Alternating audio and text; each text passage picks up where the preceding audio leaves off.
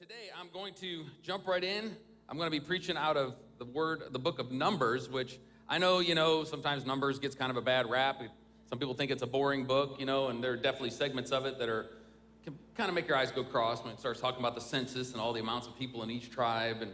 But the truth of the matter is, Numbers is really a great book. It's actually one of my favorite out of the Old Testament because it's got everything in it. It's got the fire of God. It's got the earth opening up and swallowing people.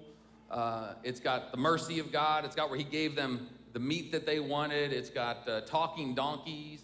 It's got the spies going into Jericho. It's got all kinds of really good stuff. So I actually really love this word. So today I'm going to do a little mix of teaching and preaching. I got to do some teaching so that I can preach. But I think you're going to be blessed by it. And if you hang with me, I think you're going to be challenged and encouraged and enlightened because I experienced all three of those this week just in preparation for it. So my text verse is not going to make a whole lot of sense to you on the front end, but I promise it will before I'm done. Or at least I'm going to do my best to make it make sense for you. So with that being said, if you guys would stand with me, please, as we honor God's word together. Out of Numbers, I'm going to read the last couple of verses of chapter 1 and the first couple of verses of chapter 2. It says, the Israelites are to set up their tents by division, each man in his own camp under his own standard. That word standard there also means like a banner or a flag. Each family in Israel had their own flag, their own color flag to delineate them from the others. The Levites, however, are to set up their tents around the tabernacle of the testimony so that wrath will not fall on the Israelite community. It's very important that you remember that line. The Levites are to be responsible for the care of the tabernacle of the testimony. The Israelites did all this just as the Lord commanded Moses. The Lord said to Moses and Aaron, the Israelites are to camp around the tent of meeting, which the tent of meeting is just another name for the tabernacle, some distance from it, each man under his standard with the banners of his family. The title of my message today is Meeting in the Middle. Would you pray with me, please? Our wonderful Heavenly Father, we thank you for today. Lord, we're so blessed to be here. We're so blessed to be able to serve you, to know you, and to know that you love us. Lord, we are here today for you. We thank you for this building and for this church and for this ministry, but Lord, it's all just a tool and a vessel to honor you. We're really here for you, Jesus. And I pray that you would do your work in our hearts today that only you can do, God, and that my words would be your words today. I pray that you would be glorified in this place. We welcome you here, Lord Jesus. Come, have your way in every one of our lives. And it's in Jesus' name we pray. And everyone said, amen, amen. Before you're seated, look at your neighbor and say, I'm here for Jesus. Yes, praise God. Some of you might have said that in faith, but we're going to believe that it's true, amen? So my message today, meeting in the middle. So I'm sure you've heard that term before, and usually what that term means is when two parties have to kind of work together to come to a solution together, right? You've got, whether it's a negotiation or some solution you're trying to come to where the two parties are far apart and one person's not going to get their way completely, the other person's not going to get their way, and so you kind of meet in the middle where nobody gets their way completely, but everybody's at least somewhat happy.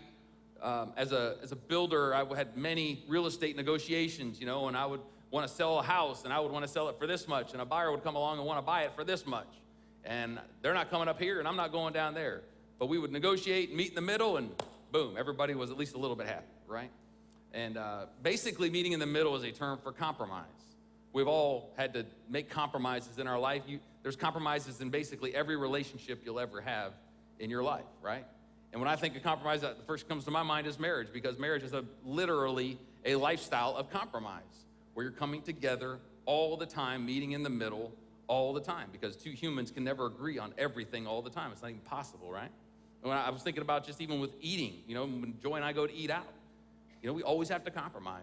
I want Mediterranean food, she wants Indian food, and so we meet in the middle, which is obviously Chick-fil-A. The Christian chicken. Nobody's ecstatic with Chick-fil-A, but everybody's satisfied, so it's fine.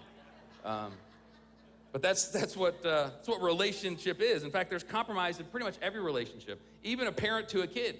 I can't tell you how many times I've had to bargain with toddlers, to try to get them to do what I want them to do. And so there's only one relationship where it's not about meeting in the middle and it's not about compromising, and that is our relationship with Jesus. You see, he doesn't come and meet us in the middle when he says, I have the standard for your life. And you're like, well, but I'm over here. And Jesus says, okay, well, meet me halfway and we'll call it good. It's not how he works. He don't work that way at all. In fact, he's already done everything that he needs to do to make it so that we can come up to his level and to be what he wants us to be in life. So when I talk about meeting in the middle, when I'm talking about our relationship with Jesus, it's not about compromising. It's about actually meeting him literally in the middle of our lives, which brings me to my text. So I'm going to give you a little explanation here to kind of bring it into some clarity. So this verse I told you about they're talking about the tents camping around the tabernacle, okay? So the Israelites just came out of Egypt, okay? They'd literally been out of Egypt for just weeks, maybe a couple months. I don't remember exactly. And they'd already broken fellowship with God. God miraculously delivered them. Most of you know the story of the deliverance out of Egypt. And they'd already broken fellowship with him because when Moses was up on the mountain getting the 10 Commandments, they were down there putting all their jewelry in a fire and making a golden calf to worship. And so they already messed it all up. Moses comes back down, stands in the gap for them so that God didn't destroy them. But beyond that, then God tells Moses, well, I want you to build a tabernacle. The tabernacle is literally the dwelling place of God, is what that means, where God would dwell with the people. Because part of the reason they wanted to worship a golden calf was because they wanted something visible that they could worship, because that's what they were used to in these ancient days. And because Moses was gone, there was no sign of God, they're like, well, we got to worship something. They wanted to see it. So God's going to give them something to worship, his presence. And so he gives them instructions to build this tabernacle. And so he does it. And then God gives them the instructions on how they're supposed to camp around this tabernacle. Because if you know the story, when they were in the desert, they moved around. God would move them closer and closer to the promised land as the years went on. They were in the desert for 40 years, but there was not one specific place they camped out. And so this tent would have to be taken down when God told them to move, and they'd move. And then when they get to the next place, they'd have to set it all back up again, and they'd have to camp around it. And God gives them specific instructions about how to camp around this tabernacle. And he says the Israelites are supposed to be a little ways away from the tabernacle, and then the Levites were actually in the inner circle that was actually closer to the tabernacle. In fact, I have a picture that we're going to show you guys so you can see exactly what we're talking about. I know this picture is, it kind of looks like a kid drew it, but it works. So you can see there that in the center you have the tabernacle, okay? And then the four dark blue rectangles represent different families in the tribe of Levi, the Levites. These were the Levite people. They were in the inner circle, and then you had all the rest of the siblings of Israel that camped out around them beyond that. And to understand this, you have to understand where they were at this time. So the tabernacle was basically it was the representation of God. It encompassed the Ark of the Covenant, which was literally the presence of God was in this ark. Okay, that was what resembled and exemplified the presence of God for them. And see, the children, normal people during that time, this was years, thousands of years before Jesus, right? Thousands of years before the new covenant. So Jesus had not come yet. So these people typically were not able to have a relationship with God. You couldn't, if you were a normal person, have a relationship with God. You didn't have the Holy Spirit living in you, and you didn't have unconditional forgiveness for your sins. And so these people were typically separated from God. The only way they could actually be in a relationship with God was through a liaison, which was either a prophet or a priest, okay? And so the priests were few, and God anointed and commissioned the Levite tribe of the people of Israel to be the priests. And so it's significant that God would put the Levites in the inner circle around the tabernacle. They were the buffer between the people and God. They needed a buffer because the people were deserving of the wrath of God. In fact, my text verse even says, put the Levites inside the circle so that you don't experience God's wrath. Because they'd already messed up so many times, even after he did everything he did for them to get them out of Egypt. So he says, you need a buffer, so I'm going to anoint the Levites, and they're going to be the inner circle. You guys are going to be the outer circle, and that'll be enough to appease the wrath of God in that setting. So, what does that mean for me today? Well, I'm so glad you asked, because the principles of this very illustration apply to us today too, in a different way, but there's much that we can learn from this. First of all, the tabernacle represented the presence of God, right? We all want to experience the presence of God in our life. I should say most of us, almost all of us, would want to experience his presence. Not the things that you might have seen that was maybe artificial presence of God, but the real presence of God. The presence of God that transforms us. The presence of God that makes us more like him. The presence of God that sets us free from the chains that bind us in our life, right? We all want to experience that. In fact, you may have even come to church today hoping to experience God. See, anybody can give information about God. I could get up here and just read straight from the Bible and give you information. But if you don't experience God, if it doesn't go inside of you and go into your soul, into your spirit, it's just information. We don't need information. We need transformation. Every one of us. And it starts right here, guys. It starts with me. We all need the transformation that God can give us. In fact, it's interesting because I read this week that the fastest growing churches in the United States, pre-pandemic and now, are churches where people say they experience God. Where they're not just coming in and getting information or going through rituals, but they're actually experiencing the supernatural power of God in their life. And how that looks. To set us free, to redeem us, to help us to forgive those people that have harmed us when we can't forgive on our own, but the presence of God comes into our life and gives us this supernatural ability to let something go. Where God comes into a situation and gives us clarity in a situation, gives us peace that goes beyond our understanding, gives us joy unspeakable that you can't even put into words. That kind of stuff that God does in our life. Those churches that are experiencing that are the fastest growing ones in the U.S. with good reason. We don't want to go through rituals. We're here to be in relationship with Jesus because, see, you couldn't be in relationship before. Your relationship was with the priest. You're like, hey, priest, I need you to go talk to God. Moses, I need you to go talk to God because I really need something. And I need to find out. So literally, this is how it would work. And Moses would go before God and he would inquire of the Lord for the children of Israel because they couldn't just talk to God on their own. They couldn't just have a relationship because they deserved his wrath. And so the priest would go in and make atonement for the sins. They'd make sacrifices. But even in that, the priest had to know exactly how to do it. They had to take the exact right animal. It had to be a spotless animal without blemish. And they had to take it before. And it was even how they killed it had to be just right. And how they sprinkle blood had to be, it goes into great detail in Leviticus about how they had to do all of this, right? So even in that, the Levites were just kind of, they were in the fear of God. They were like, they got to do it just right or else they could be killed themselves. In fact, Aaron's sons were killed in the presence of God because they did it wrong. So there was a lot of fear and trembling about God. You couldn't really experience him. You couldn't experience him the way we can today. But can I tell you this today, church? And if you don't hear anything else I say today, please hear this. If we want the transformation of God in our life, if we want the power, the supernatural power of God working in us and through us in our life, it only happens. And I'm saying it as strong as I can say it. It only happens when we meet Jesus in the middle of our life. He has to be in the center of our life. This diagram, this illustration we get that I put up there that shows the tabernacle, the Levites, the children of Israel in that picture, it's the same thing today. God wants to be in the center of our life. Now, we don't have Levites today as a buffer between us and God, but this is where it gets really good because we don't need them anymore. Because the Levites were the priests, we've got a new priest. He is the highest of the high priests, and he has done the work to not only keep a buffer between us and God, but actually usher us into the presence of God. Imagine if the Levites could have taken the Israelites and said, hey, come on with me, Dan. I'm going to bring you into the Holy of Holies here. He couldn't do that or they'd both die. Now we got this high priest, Jesus, who says, let's go. And he brings us into the presence of God, not because we're worthy, not because we've done everything right, but because of what he has done for us. Let me read for you out of Hebrews 4 and 14. It says, therefore, since we have a great high priest who has gone through the heavens, Jesus, the Son of God, let us hold firmly to the faith we profess.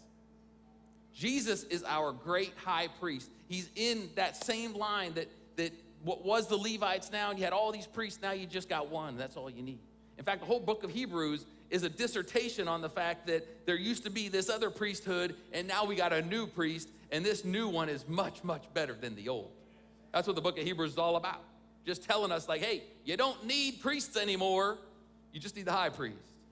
And the benefits and the perks of being in this new high priest are so much better than the Levites could have ever done for any of us in our life. Now Jesus is the buffer. But he's not only a buffer, he actually brings us into the presence of God. You see, the Levites had to stand before the Israelites. They had to be a barrier between them. Like you would have had to go through a Levite tent camp to get to the tabernacle. And so they were actually guarding it in a sense of speaking. And it was because of the wrath of God, which was in my text verse. Remember that word wrath, the wrath of God. Because in Romans 5, we see what Jesus actually did. Romans 5 verses 8 and 9, look what it says. Everybody knows this verse. But God demonstrated his own love for us in this, that while we were still sinners, Christ died for us. Praise God and hallelujah. Don't you love a God that we serve, a God that's not afraid to demonstrate his love? He doesn't just say he loves us, he actually showed us. And then he didn't even wait till we were good enough to receive it. He did it while we were still all tools. And he came and died for us anyway. Well, then the next verse says, since we have now been justified by his blood, how much more shall we be saved from God's wrath through him? Do we understand today, church, that we have been saved from God's wrath because of what Jesus did for us?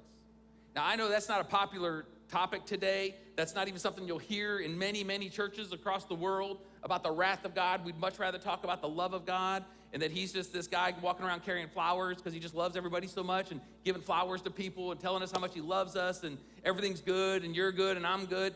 Let me tell you something. There is a wrath of God that is very, very real. And the only reason we don't experience that wrath is because of Jesus. None is good enough to not experience the wrath of God outside of Jesus. And Paul says it right here, how much more shall we be saved from his wrath because of what Jesus did for us? That's a beautiful promise. But it's so important that we understand that we're not good with God because I'm a good person and I go to church and I can read my Bible, I can quote some verses and I'm nice to people and I say God bless you and I have a few worship songs on my playlist on my phone. That's not why we are in good graces with God. We're in good graces with God because of what Jesus did. And the only reason that we don't get the wrath of God is because we find ourselves hidden in Jesus. We literally clothe ourselves with Jesus. That's why God looks at us and says, okay, you're good. See, all the Levites could do at that time was to make some atonement to try to keep God's wrath from being poured out on the Israelites. That was the best they could do at that time. But if you took the Levites out of that camp, if an alien ship came and took every Levite out of that camp and that inner circle was gone and all that was left was the outer circle and the tabernacle, the Israelites would have experienced the wrath of God in a powerful way. And they did. In Numbers, there's multiple situations where they experienced the wrath of God. And I'm gonna show you one here in a little bit, but it was those Levites that created that buffer. Well, now we got the perfect Levite. We got Jesus creating that relationship with us and giving us the relationship that we need with Jesus. But can I tell you today, the transformation that we want always comes when he is in the middle. If that tabernacle's on the outside of the tent, on the outskirts of our town, and I'm not talking about Augusta, I'm talking about like your life. If he's on the outskirts, you're not reaping what you can reap. You're not going to experience that transforming power, that passionate, that experience that you want with Jesus. We don't get to experience that if he's not in the center of our lives. And to keep him in the middle, we must remember that he is the only God. The Bible says, "Hear, O Israel, the Lord thy God is one." That there is only one God. And many of you would look at me and say, well, of course, duh, he's only one God. But we serve other gods in our life. We don't build golden calves and bow down to them, but there's other gods that we can struggle with serving in our life, right? Because really the world would want us to. The world serves nothing but other gods all the time. It doesn't look like it looked for the children of Israel, but we're always serving or tempted to serve other gods. But it's very clear in Exodus 20, when Moses got the 10 Commandments, it was very clear. Serve the Lord your God. The Lord your God is one. Serve him and him. There will be no other gods before me, is what he said. Now, for us, it's easy to think that just means God is saying like it's a line of gods, and as long as God's in the front, as long as there aren't any in front of him, before him, it's okay. You can have other gods. No, that word before there means in my presence.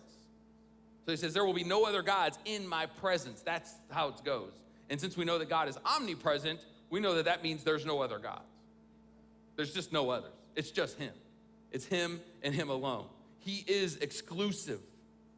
And see, this is a tension that's a deal breaker for many, many people.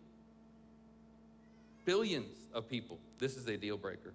See, lots of people like the idea of God, even the God of the Bible. They like the good parts that they would say, the fact that he's compassionate, that he's merciful, that he's good, that he loves us. They like those things, right? In fact, when you see athletes or actors or any other celebrities or politicians on TV and they're thanking God, nobody minds that, right? Like, that's good. As long as it's some ambiguous God, yeah, that's fine, right? But if they invoke the name of Jesus and say, I'd like to thank my Lord and Savior Jesus Christ, for without whom none of this would be possible, all of a sudden the eyebrows start furrowing. Like, oh, wait a minute. No. That's another level, right? Because many people know Jesus was exclusive. His commands were exclusive for us. In fact, the world would even say, a lot of people in the world that are outside of this faith like the historic Jesus, the story of him on the earth, they like because he was very compassionate. He was merciful. He did miracles. People believe that he did healings. They did a lot of good things. He was good to children. He was good to women. So it's obvious he was a good person, right? It's when he goes on and says, oh, by the way, though, I am the way, I am the truth, and I am the life. And no one comes to the Father but through me. That's when people have a hard time with it, because now you're saying you're the only one. That's exclusive. We don't like that in our society, right? We like to be all inclusive. And the world would have you believe that there are many gods and that there are many ways to God. And I'm not here to rail on other religions at all. In fact, the truth is, a lot of the world religions have some truth in them. And they have good people in them. It's okay to say that. The problem is they fall short on a very, very important point. God's not looking for good people. God's looking for people that will serve and worship his son. That's what he's looking for. Amen. And I know most of you here today would agree with all of that, right? But just because you agree that there's only one God and you believe that doesn't mean that he's in the center of your life. It doesn't mean that he is the number one priority in your life. And if he's in the middle of your life, what that means is not only do you believe that there's only one God, it also means you don't worship anything else. And you might say, well, that's easy. I don't sing songs of worship to anybody else. I don't pray to anybody else. I don't think anybody else died for my sins. That's good. But you know what? That's just a piece of the pie. I mean, how much time in a week do you spend singing songs to Jesus and praying to Jesus and meditating on the fact that he died for your sins? How many hours in a week? 10, 15, 20? That's still just a piece of the pie. There's a lot of other hours in the week. And I can tell you unequivocally that in the rest of those hours of the week, there's other things trying to take that place of worship in your life. Because we are all designed and hardwired for worship. Every one of us. If you never hear the name of Jesus, if you never serve any religion or follow any religion in your life, I promise you, you are worshiping someone or something. And if we're honest, we can admit that there are times that worshiping Jesus is not the most fun person or entity to worship. Sometimes worshiping Jesus is a challenge because it shows our heart. Because when we worship him, he starts to deal with the things in our heart that are deceitful and wicked and the selfishness and those things that he would want to bring transformation in our life. So sometimes if we're not feeling it with Jesus, there are lots of other things that would want to come in and say, ooh, I'm happy to take the place of worship in your life. Money is one of the hardest things for even Christians not to worship in our life. I'm not talking about putting stacks of cash on the floor and bowing down to it. Okay, that's not the only thing worship is, or singing songs to money. Worship is just giving something extreme worth. That's what worship is. Elevating it, giving it extreme worth. And we can put lots of things above our worship of Jesus. And money is one of those, right? It's the reason Jesus talked about money more than anything else except for the kingdom of God. Because it is so easy to put money at a higher place than what it's intended to be put at. And it can become an object of our worship. Our health can be an object of our worship, where we put more worth in medicine or doctors or hospitals than we do in Jesus when it comes to our health. Now, I don't have any issue with doctors or medicine or hospitals. I think they're great. But again, they need to know their rightful place in our life. It should never be put above Jesus. We can put greater worth on our career. We can worship the idea of our career, where we put more worth in our hard work and our education than we do in Jesus. Again, nothing wrong with hard work, nothing wrong with education. Big fan of both of them. But they have to know their rightful place. And if they get above our faith and our worth in Jesus, then it's become something that we have worshiped. And it's not possible to keep Jesus in the center of our life if we're worshiping those things. Leisure is another one. Our hobbies, the things we like to do, watching TV, playing sports, shopping, traveling, whatever it is. Those things, if we put more worth in those than we do in Jesus, they become an idol in our life. They become something that we are worshiping. And I just want to say real briefly to the men that are listening here today, football is a god in the South. It's a god. There is absolutely no question about it. It's not just in the South, it's in a lot of places. And it cannot get to that place in our life where it is more important than our relationship with God, okay? It cannot be there. And I'm not against football. If you know me, you know I'm a huge Ohio State Buckeyes fan. Love to watch them on Saturdays, but you know what? Saturday is also a big prep day for me. I miss most Ohio State games, and I'm okay with that. Now, if I got nothing to do and I'm home, you better believe it, I'm watching it. But it's not a God in my life. It won't take priority over my relationship with Jesus. But it can, and we have elevated it so much. And can I tell you, like, if any of these things, anything about leisure or your health or career, any of this kind of makes you kind of buck up, like, I don't like what he's saying here, you know, or you're trying to think of excuses or whatever. Can I tell you, if that's kind of the feeling you have right now, I can pretty much guarantee you that those things are a God in your life. Pretty much guarantee it. Now, I know I'm probably not making a lot of friends saying that today, but I love you guys. And I want to see you grow in your faith and in your relationship with Jesus. Because can I tell you, if our priority is to worship Jesus above all else, that he's the only God, that he's worthy of it all in our life, then we want to know if there's things that are trying to sneak into the room, trying to sneak into that inner room, into the Holy of Holies. I want to know if there's something sneaking into that room in my life.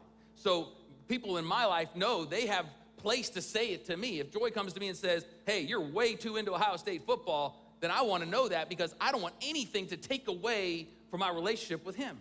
I want to have the prayer that John the Baptist had that said, I have to decrease and he has to increase. So I'm saying if there's even things in my life that aren't sin, and they're actually okay things, but they are starting to sneak into the inner room, I'm getting rid of them. With all I have, I'm getting rid of them. Now, am I perfect? Have I arrived? Do I just sit at home and read my Bible and pray all hours of the night? No, of course I don't do that. I have vices just like everyone else. I have things that can distract me and take my attention, but I don't serve any other gods in my life as much as I can help it. Do I have my moments? Of course. Do I have my moments where I wish I had $1 million in the bank? You better believe it. Who wouldn't want that? But I'm not going to live my life in such a way that I'm going to get to that place no matter what. I'm not going to sacrifice anything with my God. If my God wants me to do whatever it is, give every dollar I have away, to sell my house and give away all the money, I'm in. If I know it's my God telling me to do it, because I don't want anything to stand in the way of me keeping him in the center of my life. Because I can tell you, church, without question, he will not share that inner room. He doesn't share it. The Holy of Holies is for him and him alone, and for you to go in there with him. He doesn't want you bringing football in there with you. He doesn't want you bringing your money in there with you, all your friendships in there with you. You're not bringing anything else in. It's you and him. Nothing gets to take precedent over him, and nothing else gets to get into the room with him. Matthew 6:33. Most of you know this verse. But seek first his kingdom and his righteousness, and all these things will be given to you as well. Seek first his kingdom. That's how good our God is. He says, I want you to put me first, but I'll also give you the things you need if you do that. So it's not like you got to live this life of poverty or go without everything that everybody else has in life. He's like, seek me first. Give me first place. Keep me in the center. Meet me in the middle of your life. And all of these things will be added to you as well. That's how good our God is. This should not be a burden for us. This is a privilege. The fact that he wants to be our everything. The God of the universe wants you to be in that inner room with him. Do you realize the significance of that? For thousands of years before Jesus came, you couldn't go into that inner room no matter how much money you had, no matter how good of a person you were, no matter how many old ladies you helped cross the street, no matter how many kids you rescued from human trafficking, no matter what you've done, you could never go into that inner room. And now he says, oh yeah, come on in. I want you. Not only do I want you, I need you. Like, come, be in this room with me. That's an incredible privilege. It's not a burden. We get the blessing of being in a personal, intimate relationship with Jesus. I think sometimes we approach our relationship with him like we would with like if you ever have a new relationship in your life, like a new friendship or a new dating relationship, and you kind of go in thinking, yeah, this could be just a nice little addition to my life, if I'm dating a girl and we can go out on Friday nights, but other than that, I'm gonna hang out with my friends and kind of do my thing, and then you realize all of a sudden that, that person's not okay with your arrangement, and they want to have more time, and they want every day together, and like if you're not with them, you have to text them every hour or two to check in, and it gets to be this codependent thing, and the world just kind of revolves around them. We've kind of all probably been there at some point in life where you've had a relationship where the other person just expected a lot more out of it than you do. Can I tell you, though, that's how God wants us to come into the relationship with him, that we would expect everything and give him everything. He's not codependent. It's not like that at all. It's in a healthy way. He's saying to you and me, hey, you can't do this on your own. You don't just need me a few minutes a day. You don't just need me when you're low in the tank and want to fill up. You need me every minute of every day. I heard a pastor say not too long ago, he said that too many of us want to have a Costco relationship with God. And I thought it was genius. Said, you just go to Costco when you want something and you get more than you need. You overflow. You get instead of 10 rolls of toilet paper, you get 600. And then you only have to go back every 3 months when I need more. It's like that's the relationship too many of us want to have with God.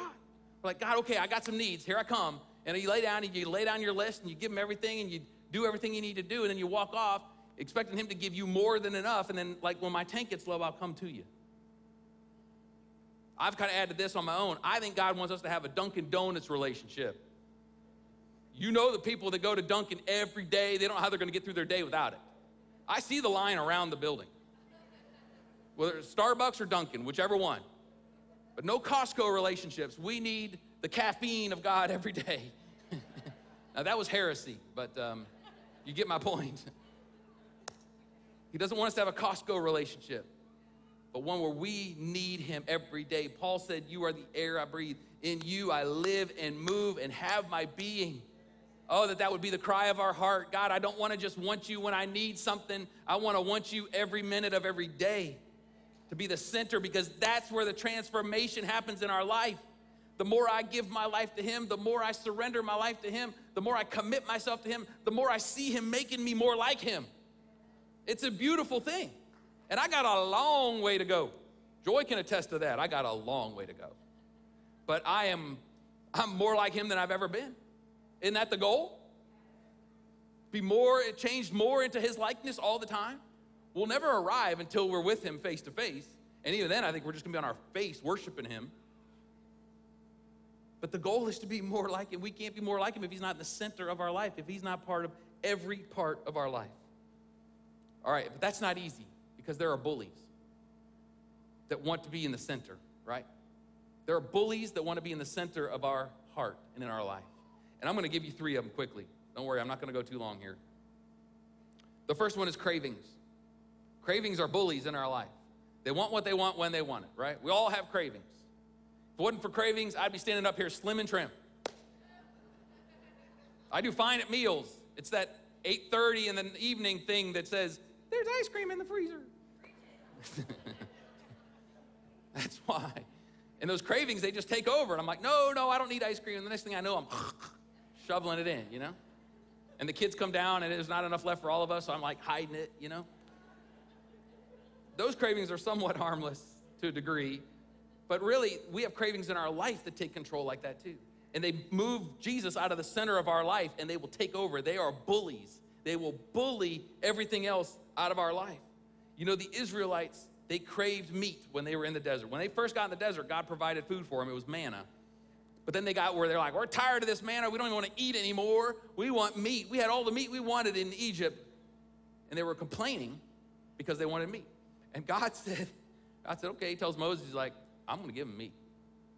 They're going to have more meat than they ever thought they could have. They're going to have more meat than they want. He said, in fact, and this is in the Bible, you can read it. He says, they're going to have so much meat, it's going to be coming out of their nostrils. That's God speaking. So he gives them the meat. But then look what happens. Numbers 11, verses 33 and 34. But while the meat was still between their teeth, and before it could be consumed, the anger of the Lord burned against the people, and he struck them with a severe plague. Before the place was named Kibroth Hattaavah, because they had buried the people who craved the other food. That word Kibroth Hattaavah, I'm probably butchering it, but it means graves of craving. Literally what it means. These people died because of their cravings. Now, is there anything wrong with eating meat and wanting meat? Of course not. But their heart was exposed. They were willing to go back to Egypt into captivity because of their craving. Because we just have to have meat. Nobody was dying of malnutrition. They were just bored with the manna. And God responded by giving them the meat, but then they were hit with a plague, and many, many, many of them died because of their cravings. I wonder how many of us have allowed our cravings to bring us spiritual death in our life. Where we have given in to those cravings that have pulled us away, that have taken center place in our life, have taken the spot where the tabernacle is supposed to be, where the presence of God is supposed to be in our life, and we've given into it. We are not victims of our cravings, church. We are not victims of them. Whether it's relationships and wanting to feel loved, whether it's craving of wanting to be successful financially, and so we dedicate our life to it. Whatever it is, we are not victims of that. We are called to put him in the middle, to put him first. And Jesus says, if you seek me first, the things will be added to you that you do need. We'll be in his will, we'll be in his plan and his purpose. And the benefits from that are so unbelievable we can't even express them all. But cravings are a bully. The second one is ignorance. Ignorance is a bully. Now that doesn't seem like it could be, because ignorance is just not knowing, right? But not knowing wants to take center place in our life, for sure. You know, the term ignorance is bliss. Can I tell you spiritually, ignorance is not bliss. The Bible is clear. We are going to be held in account for what we know and what we don't know when that day comes. So it's not good enough for us to say, well, you know what, I know the high points. You know, I know the big stories in here, and I know the gospel, so I'm good. God says, no, we are to dedicate our lives to knowing him, to giving our lives to him, to surrendering our lives to him. We can't surrender our lives to somebody we don't know. And we don't have an excuse. In fact, Romans 1, Apostle Paul says it very clearly in verse 20. For since creation of the world, God's invisible qualities, his eternal power and divine nature, have been clearly seen, being understood from what has been made, so that people are without excuse. No one has an excuse when it comes to our spiritual life. Nobody. He has revealed himself through his creation. There is no way any of us can stand before God and say, well, but God, I didn't know. That won't hold any water with him. But, you know, we live in an era right now where nobody wants to take blame for anything. We're taught to make excuses for everything, as if we even need to be taught, because a little toddler knows innately how to make an excuse, right? So you combine that with the fact that our culture's gone that way. I mean, I don't know about you guys, but my auto insurance company tells me if you ever get in an accident, I mean, if you T-boned a guy that was sitting in a parking lot, do not admit fault, right? Because it might cost us $10. They don't want anything, you know, just don't admit anything. And that's permeated through all of our life. Politicians, you'll never hear them say they made a mistake, because their advisors have told them if you do that, people are just going to jump on it. Your political career will be over. Deny, pivot, spin, whatever you got to do. And it's in us too. It's in our culture. In fact, when I spent some time in West Africa in my 20s, and we would be driving around, and the people there told us, hey, if you ever get in an accident, the The people here, they will never admit fault either. In fact, not only will they not admit fault, they'll say it's your fault, no matter what. I was like, no way. Sure enough, I'm driving down the road one day, and I'm on the main road. A guy comes out of a side road. He was supposed to stop. I didn't even have a light or nothing. It was just a road. Guy comes out of a side road, didn't stop, hits me in the back, almost spun me around. It wasn't a horrible accident, but it was enough to do some decent damage. So I pull over, I get out. First thing he says to me, that was your fault. I was not as sanctified in that moment as I hoped. It was a French-speaking country, and I knew enough French to get by. I said everything I knew to him in French. And it was not good. The Lord has forgiven me. It was 20 years ago, so we're good. Time heals all wounds, right? But even in a very poor developing nation, they had the same mentality. Never accept blame. Make excuses. Your ignorance is just an excuse that God does not see as a valid excuse in our life. And that ignorance will keep God out of the center of our life, because if we know the Word and we know His character and we know who He is, we know that He is the only God, that He is the only one to worship, and that He wants first place.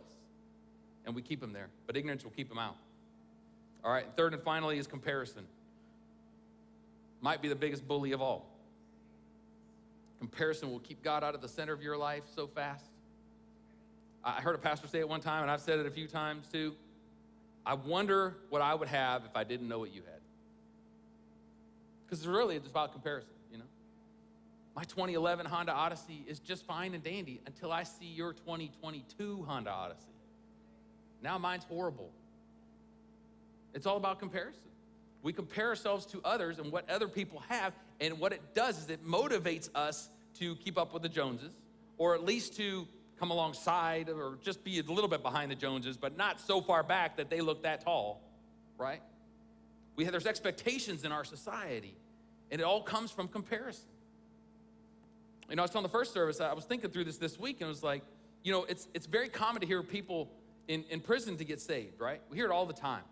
Bill Colbert, part of our church, he's part of a prison ministry. They go in and do Bible studies in these prisons, and guys are just weeping and getting saved, and it's beautiful. It's almost addictive when you really get into it, because you just see these guys so open to the Word of God and getting saved. And you've heard stories of hardened criminals that have given their lives to Jesus and are genuinely turned around. And it's just these guys that wanted nothing to do with Jesus outside of those prison walls. Now they're open to it. And, you know, it's easy for us to think, well, you know, I mean, that's obviously they probably had enough time to think now. They're like, well, I guess I do need God. And that's probably some of it. But you know what I think is a lot of it? Is there's not really a whole lot of comparison going on in prison, you know? I mean, I can't look at your orange jumpsuit and wish my orange jumpsuit was more like yours, right? It's kind of the same. The clothing is the same for everybody. The food is the same for everybody. A lot of everything is the same. So there's no comparison. So that comparison aspect is not occupying your brain and occupying any of your motivation and efforts in life. So it's actually open to actually allowing God to come in and giving Him first place. I believe with all my heart that's a good bit of it, because comparison is a god in our life. It's a devil in our life to want to have what other people have, or be like other people, or not wanting to be rejected, or having this, finding our identity in what people think about us. It's a challenge for all of us every day. Every day. It's always going to be a challenge. Unless you live in a cave, it's going to be a challenge. And I can tell you, comparison is a bully in your life and in mine. But God wants to be in the center, and He will meet us in the middle. Amen? God bless you. Would you stand with me? I want to pray for us. And I want to invite you to the altar, church. I want to invite you to come up here so we can pray. If you just want to commit to putting Him first, if you want to just reaffirm that He's first, you want to kick out these bullies out of your life, come up front. Let's pray together. Don't worry about if anybody else is looking. Don't compare yourself to others and see if anybody's coming up. We want the transforming power of God in our life. If I asked for a show of hands, every single one of you would probably raise your hand. I want the transforming power of God. I want God to do something in my life that only He can do. That comes when we come into the presence of God. He is in the center of our camp. He's in the center. He wants to be first. He wants to be only. He wants to be worshiped. Not only does He want it, He commands it in our life. Absolutely commands it. That we would live this life for Him and for Him alone. God is so, So good. This is not a burden for us, church, to have a relationship with him. Until we see it as a privilege, it will always feel like a burden. Like, oh, I got to do this for God. Oh, I got to make sure I'm not doing something else because I need, God will be mad at me. If we don't understand that this is a privilege, that for all of human life existence on this earth, up until Jesus came, no one could have very few people could have a relationship with God. Now we all are welcomed in. Welcome. Jesus is not a buffer for us now. He's an usher that brings us into the presence of God. Let's pray. Our Heavenly Father, we thank you today. God, we thank you that you are so unbelievably amazing. Lord, that you are worthy of our lives. You are the great high priest, Jesus. We come to you today, Lord, knowing that we're not worthy. We know that we are not good enough. We know that we fail on a daily basis. But God, we know that your love is so encompassing. What you did for us, Jesus, is so amazing. That you would come and die for me. That you would come and die for each and every one of us. Not only did you do it willingly, the Bible says that it was your joy to do it. Because you were not going to go for eternity and not have people able to come into your Holy of Holies. You were determined to bring us into that place, God. So we come into your presence today, Lord. We want to see your transforming presence in our life. We want to experience you in a powerful way. And God, I pray for everybody at this altar today, Lord, that we would put you first, that we would keep you first, that we would push out all the other gods in our life, all those things in our life that would want our worship, Lord. We reject those things and we give it all to you. Jesus, we recommit today to giving you that place. You are the only one worthy to be in that room in our life. And so, God, we're gonna meet you in the middle. We're gonna meet you in the center of our life today. And God, we want you to be glorified, but we thank you today that when we do this, that we know that we will also reap the benefits of being in that intimate relationship with you. God, we're so blessed. Lord, we pray against the bullies that would want to come in and take place in our life, Lord. The bully of comparison, God, the bully of ignorance. Lord, we come against that bully of ignorance that would tell us that we don't have to know, that we don't have to worry about it, but we can just kind of paint with a broad brush. Lord Jesus, we come today to kick that out. Lord, we're not going to compare ourselves to others.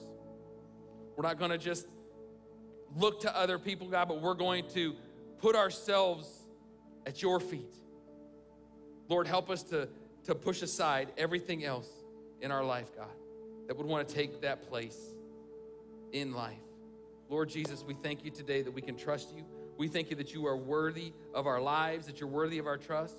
Lord, I pray for anyone in this house today that doesn't know you, that they would not leave this house today without giving their life to you. Lord, we thank you today that it is by faith that we are saved through grace so that no one can boast. None of us deserve salvation. We just step into it because of what you did for us. We step into the presence of God because of what you've done. We receive your forgiveness today, God. We walk in freedom, in holiness, and Lord, we ask that we would decrease and that you would increase in our lives. And it's in Jesus' precious name we pray. And everyone said, amen, amen. Can we praise God again? Thank you, Lord. We're clapping for Jesus. Thank you, God. Thank you, Lord. Hallelujah. Praise God. Well, God bless all of you.